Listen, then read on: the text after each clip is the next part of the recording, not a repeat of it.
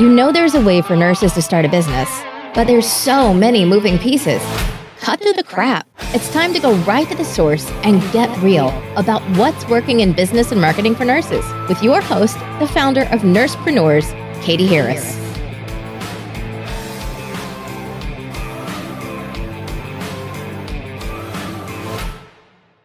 Hi, this is Katie Harris, and this is an episode of the Nursepreneurs podcast. Today we have Aurika Savikate from Helmet Based Ventilation on with us. Aurika, thank you so much for being here with us today. I'm very happy to join this conversation and excited about learning about entrepreneurs and nursing too from you and sharing my story. Awesome. All right. So give us a little bit of background about you and you as a nurse and what you've been doing. And then let's talk about how you came up with this business idea. I've been a nurse in my heart since I remember myself. So that was very easy for me to make a decision where to go, what schools to take, and etc. And I did grow up in Lithuania, and I came to United States about 20 years ago. And after getting my nursing license, I started to work at University of Chicago Medical ICU. And so it took me a couple of years to make sure that I get there, and after working in medical ICU for so many years, I decided to proceed further with my education. So I started to study at Rush, and I finished and got my nurse practitioner degree there in acute care and geriatrics. So that was happening back in 2014. And actually during that time, I was very excited to see a lot of studies happening in our unit. And as you know, all the university hospitals always have something going on. So it was a perfect opportunity to learn something new and also, to start applying that in your daily practice. And that's when first time I saw a helmet interface that was used for the non-invasive positive pressure ventilation. Even my capstone paper for school was about the patient who received non-invasive ventilation via helmet interface. So that was back in 2014. And then, as you know, in 2019, 2020, when we started to see the pandemic spreading to the Western world, especially Italy, a lot of people noticed these helmets on the patients. So this is where I started to bring awareness to the public in US. First was the goal to make sure that everybody knows in the United States that we can also use the same interface to help patients who have COVID.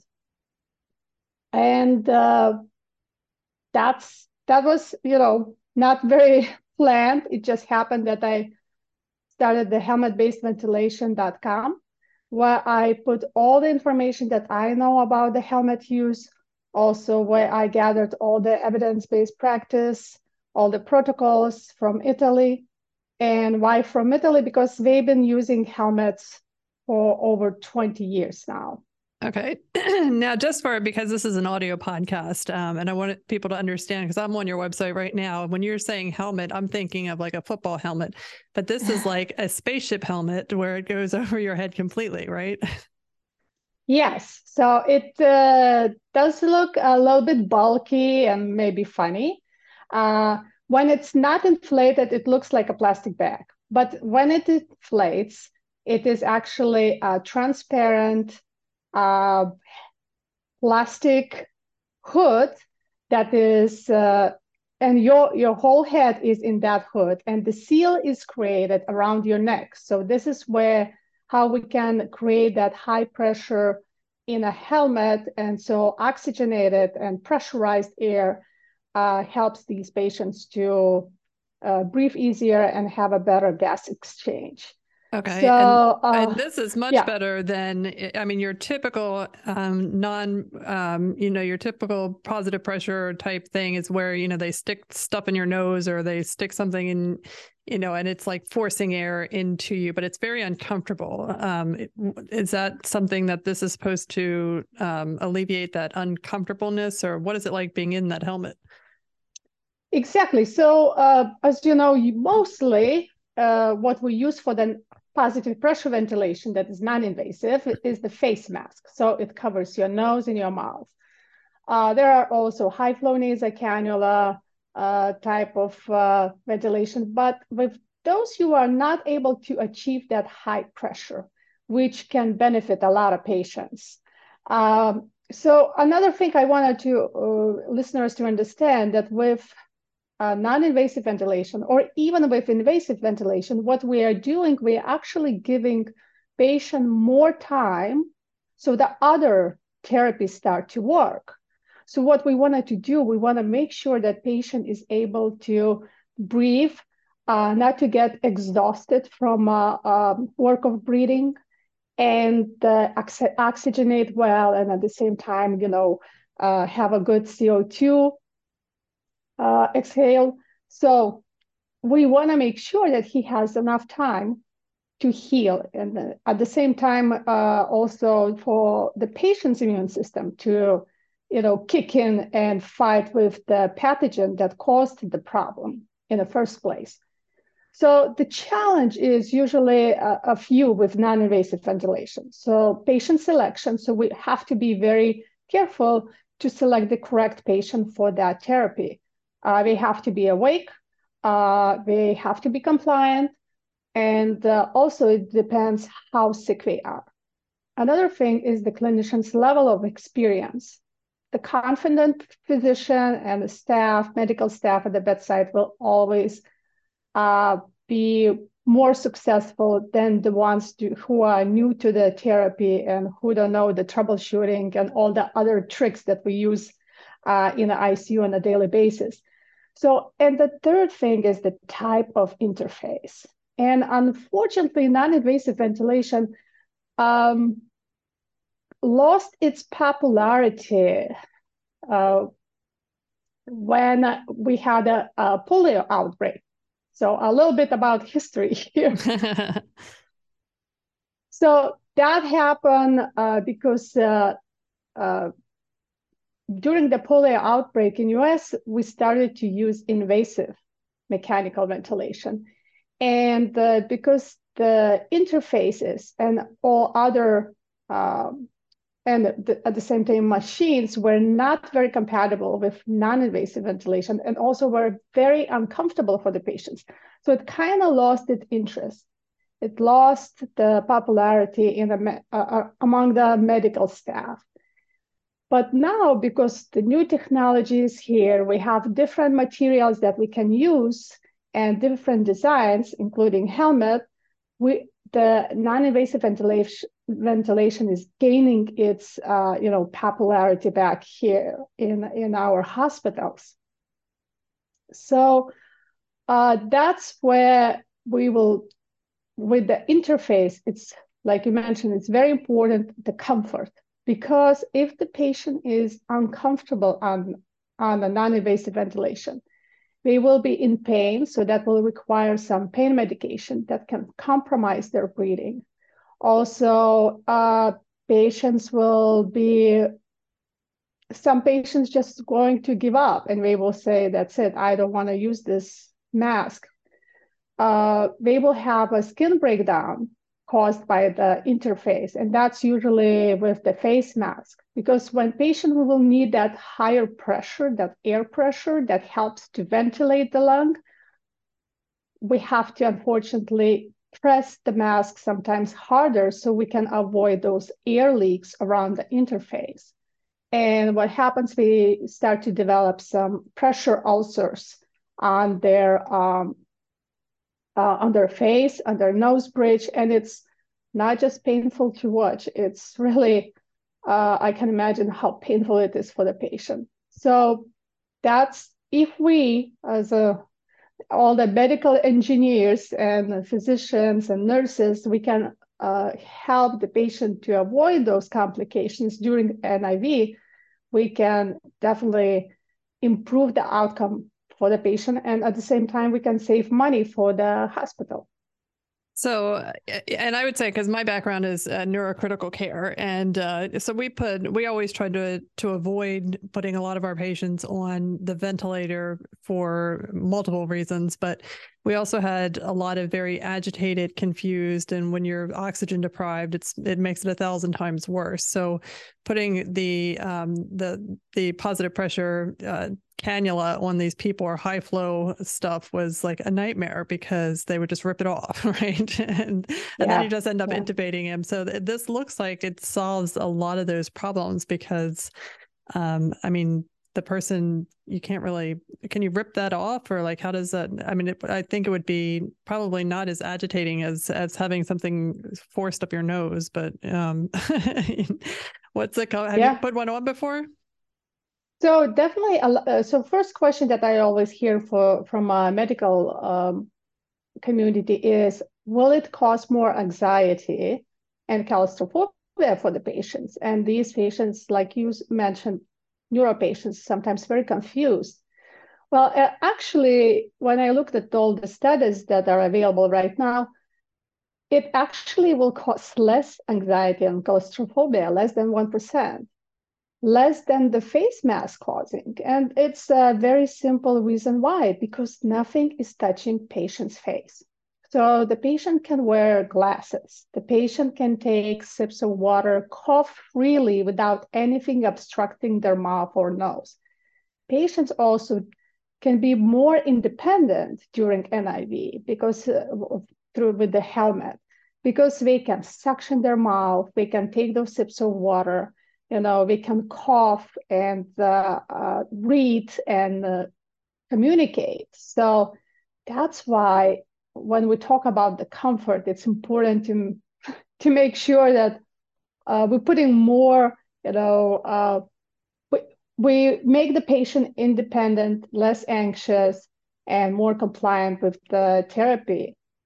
And I think it just gonna help them to use it for longer time. And like I mentioned before, then other therapies will kick in and start to work on a main cause of the respiratory distress. Okay, so now you created this helmet, and is this just for critical care use, or is this something that people can use at home with like their CPAP machines, or what is the use for this?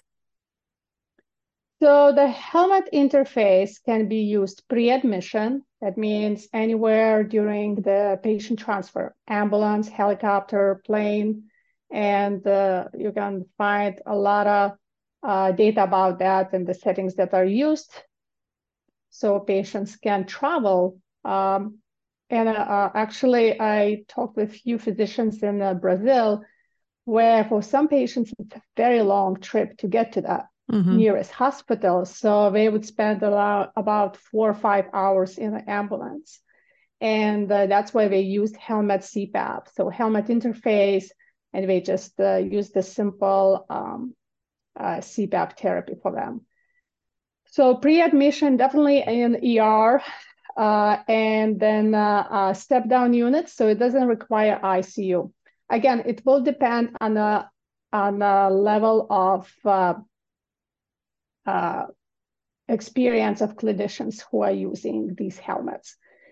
So in Italy, we're using the helmets in the step-down units, and then for the sicker ones who usually require maybe more bi-level ventilation, or how we call it, BiPAP settings, then we usually go to the ICU. And also it can be used after extubation. So patients who are still maybe not strong enough, or their sedation is not totally worn off, they can actually transition from the mechanical ventilation to the non-invasive and have a helmet on. Another place where a helmet used is for patients who have DNR, DNI status. So again, we're talking about a very large population where family and patients decided we don't want it to be on a ventilator. And with the helmet, because of so many benefits, especially in a comfort area, we can help these patients to spend better quality time with their families and painless state also. Okay. Can they talk through these? Yes. Okay. Yeah, it looks it looks amazing. So, but how did you come up with the design idea for it? So just want to make sure that everybody understands I didn't invent the helmet. The helmet was already invented, and its first use was in hyperbaric medicine, actually.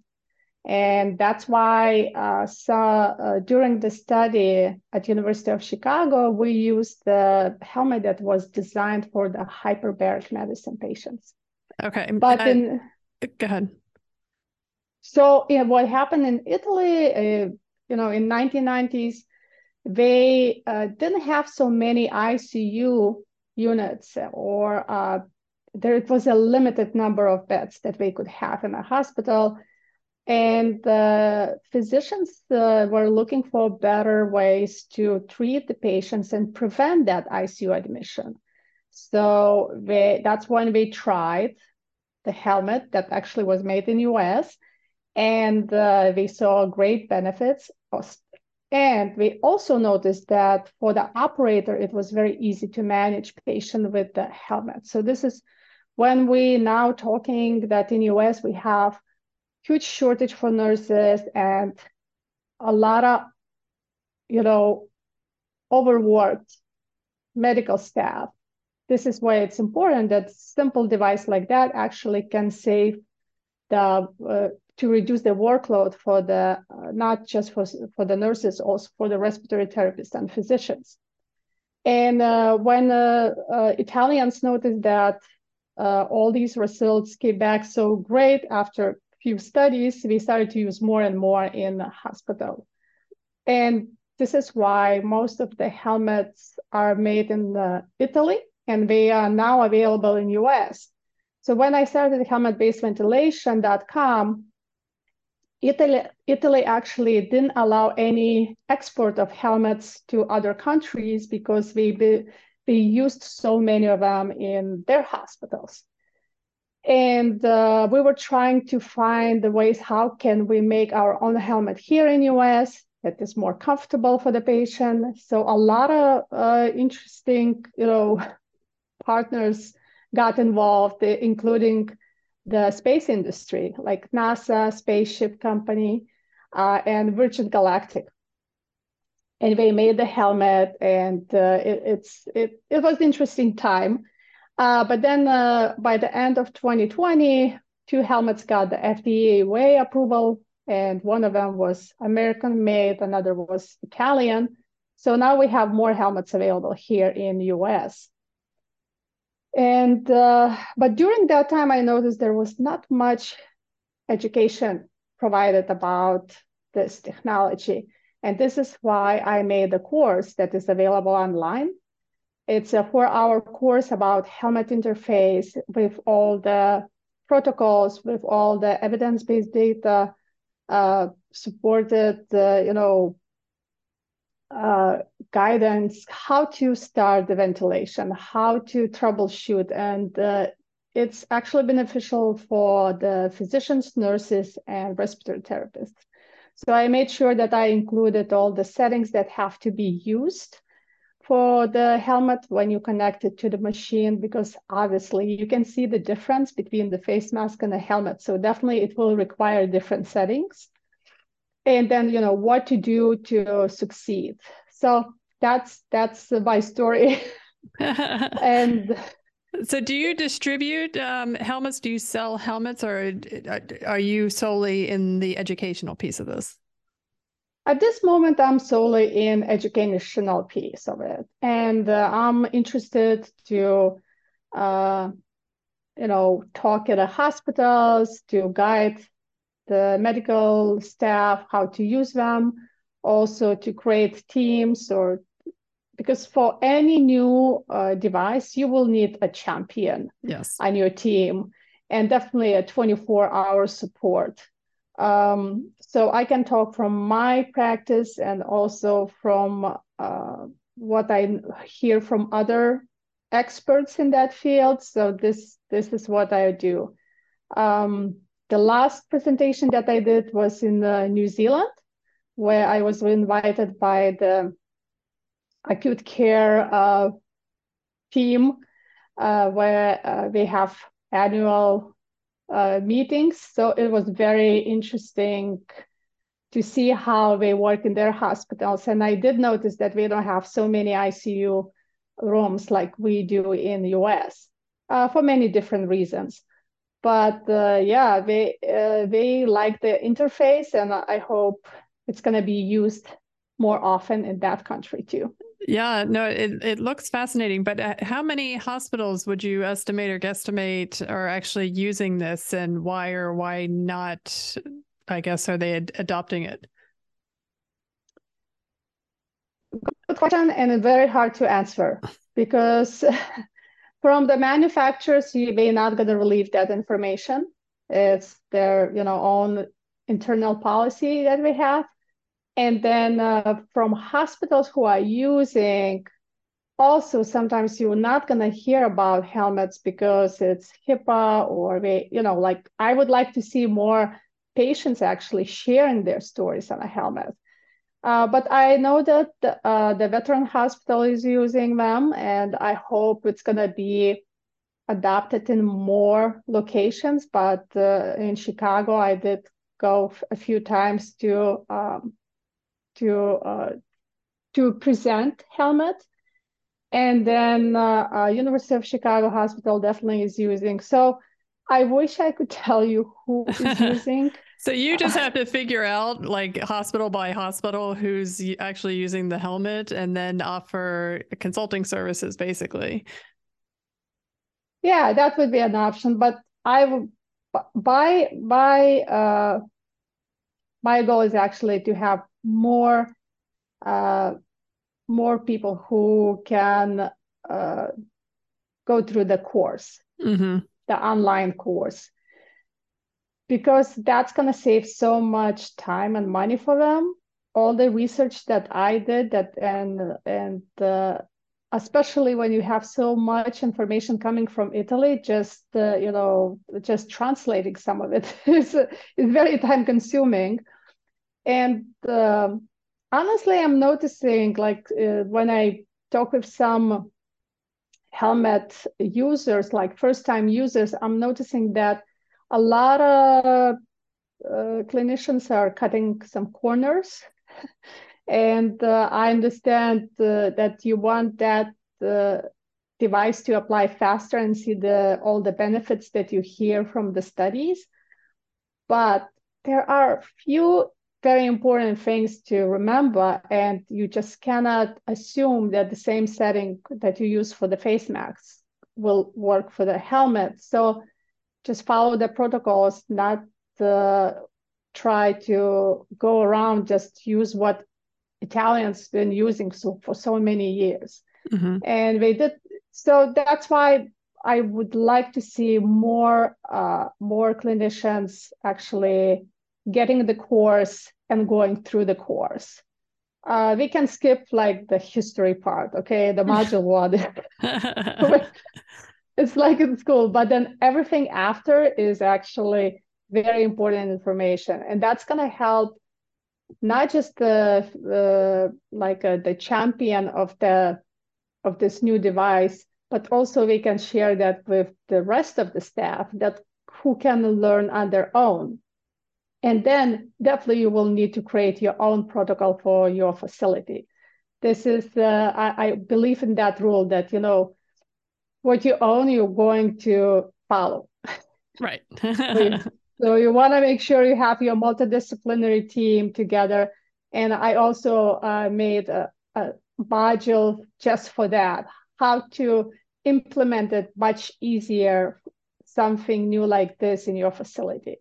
Okay. And because it is much different than what we're currently used to. Is that's what you're saying? Like, because with the nasal positive pressure ventilation, this like helmet is much different. Yeah, it is very different. And when we talk about high flow nasal cannula, and we used to use high flow nasal cannula a lot in the hospitals, and it's a good therapy to give, but you always wanted to have something extra in your in your supply room that you can always apply for that patient. We like to switch non-invasive ventilation interfaces on a regular basis because sometimes patient maybe feels better, so you want to take off the helmet or a face mask and give them high flow nasal cannula. So you cannot just stick to one tool. But when you have more tools in your toolbox, you already have more freedom to apply different therapies. Yeah, I agree. I mean, again, like I'm just going back to my neuro years, and one of the things that we didn't want to use NPPV for was because our patients they get very nauseous very easily, and they vomit a lot. So we a lot of times weren't able to use it. And is that something? Does that helmet? I mean, I guess it sounds kind of gross, but it allows them to vomit without having, the fear of aspiration, right? Absolutely. You see, you got it right. This is very important to prevent any aspiration. It's not going to look pretty. We know that. The helmet is going to be, you will have a vomit in the helmet, inside the helmet, but better in the helmet than in your lungs, right? Exactly. Because, with the face mask, it's very traumatic event, and it doesn't end very well for some patients. So definitely helmet is a great choice for these patients. And also it helps to lower the vertigo feeling, just because the pressure in your ear and your nose and your mouth is the same in the helmet, but with the face mask is different because face mask covers only nose and the mouth. So that's why some of these patients who are very sensitive to it, they will feel much more comfortable. And another thing, again, let's talk about the infection control. With the helmet, because the seal around the neck is so good and it's much easier to create that seal around the neck, all the air the patient is exhaling is filtered out. So by just applying a simple antibacterial, antiviral filter on an exhalation port, you will actually lower the spread of the pathogen the patient has. Well, I mean, I have to say the helmet sounds amazing, and it sounds like your course is a vital component to using it effectively. I mean, I'm kind of pissed off that it wasn't around when I was in the hospital working as neuro, because like this sounds so much better than what we did. I feel like I've tortured a lot of people over the last 20 years with ventilation and that kind of stuff. So, and this looks so much better, but yeah. And like you mentioned, confused patients, they tolerate helmets much better. And I heard that from Italian physicians. They say, just the stories, you have a patient who's spitting around and non-compliant, you put a helmet on, he's getting a therapy, and at the same time, everyone is safer in the room. Absolutely. All right. Well, if somebody wants to learn more about your course, or you have a lot of research and stuff on the helmet as well, I mean, everybody's going to go check out this helmet, because helmet is not the right word. I don't think it is a space helmet. It's all encompassing. It's transparent, so you can see the person, which is also really nice. But you got to check that out. But where should they go, and how can they find out more? So they can go to the helmetbasedventilation.com. And there's a contact page where I will answer your email. Also, for the ones who are listening to your podcast, I will give a 50% discount. Oh, wow. So just send me an email, and tell me where you heard about the helmet-based ventilation, and I will send you the discount code. Oh, I love it. All right. Well, thank you so much for being on the show with us today. Thank you very much. This is Katie Harris saying thanks for listening. Remember, if you're a nurse who is ready to start this type of business that you heard about here today on this podcast, or any other idea that is burning a fire inside of you, let's talk it out. Click the link inside the show notes to schedule your private discovery call with my team. No sales. This call is just to determine what your idea is and if we can help. Until next time, keep making your impact, nursepreneurs.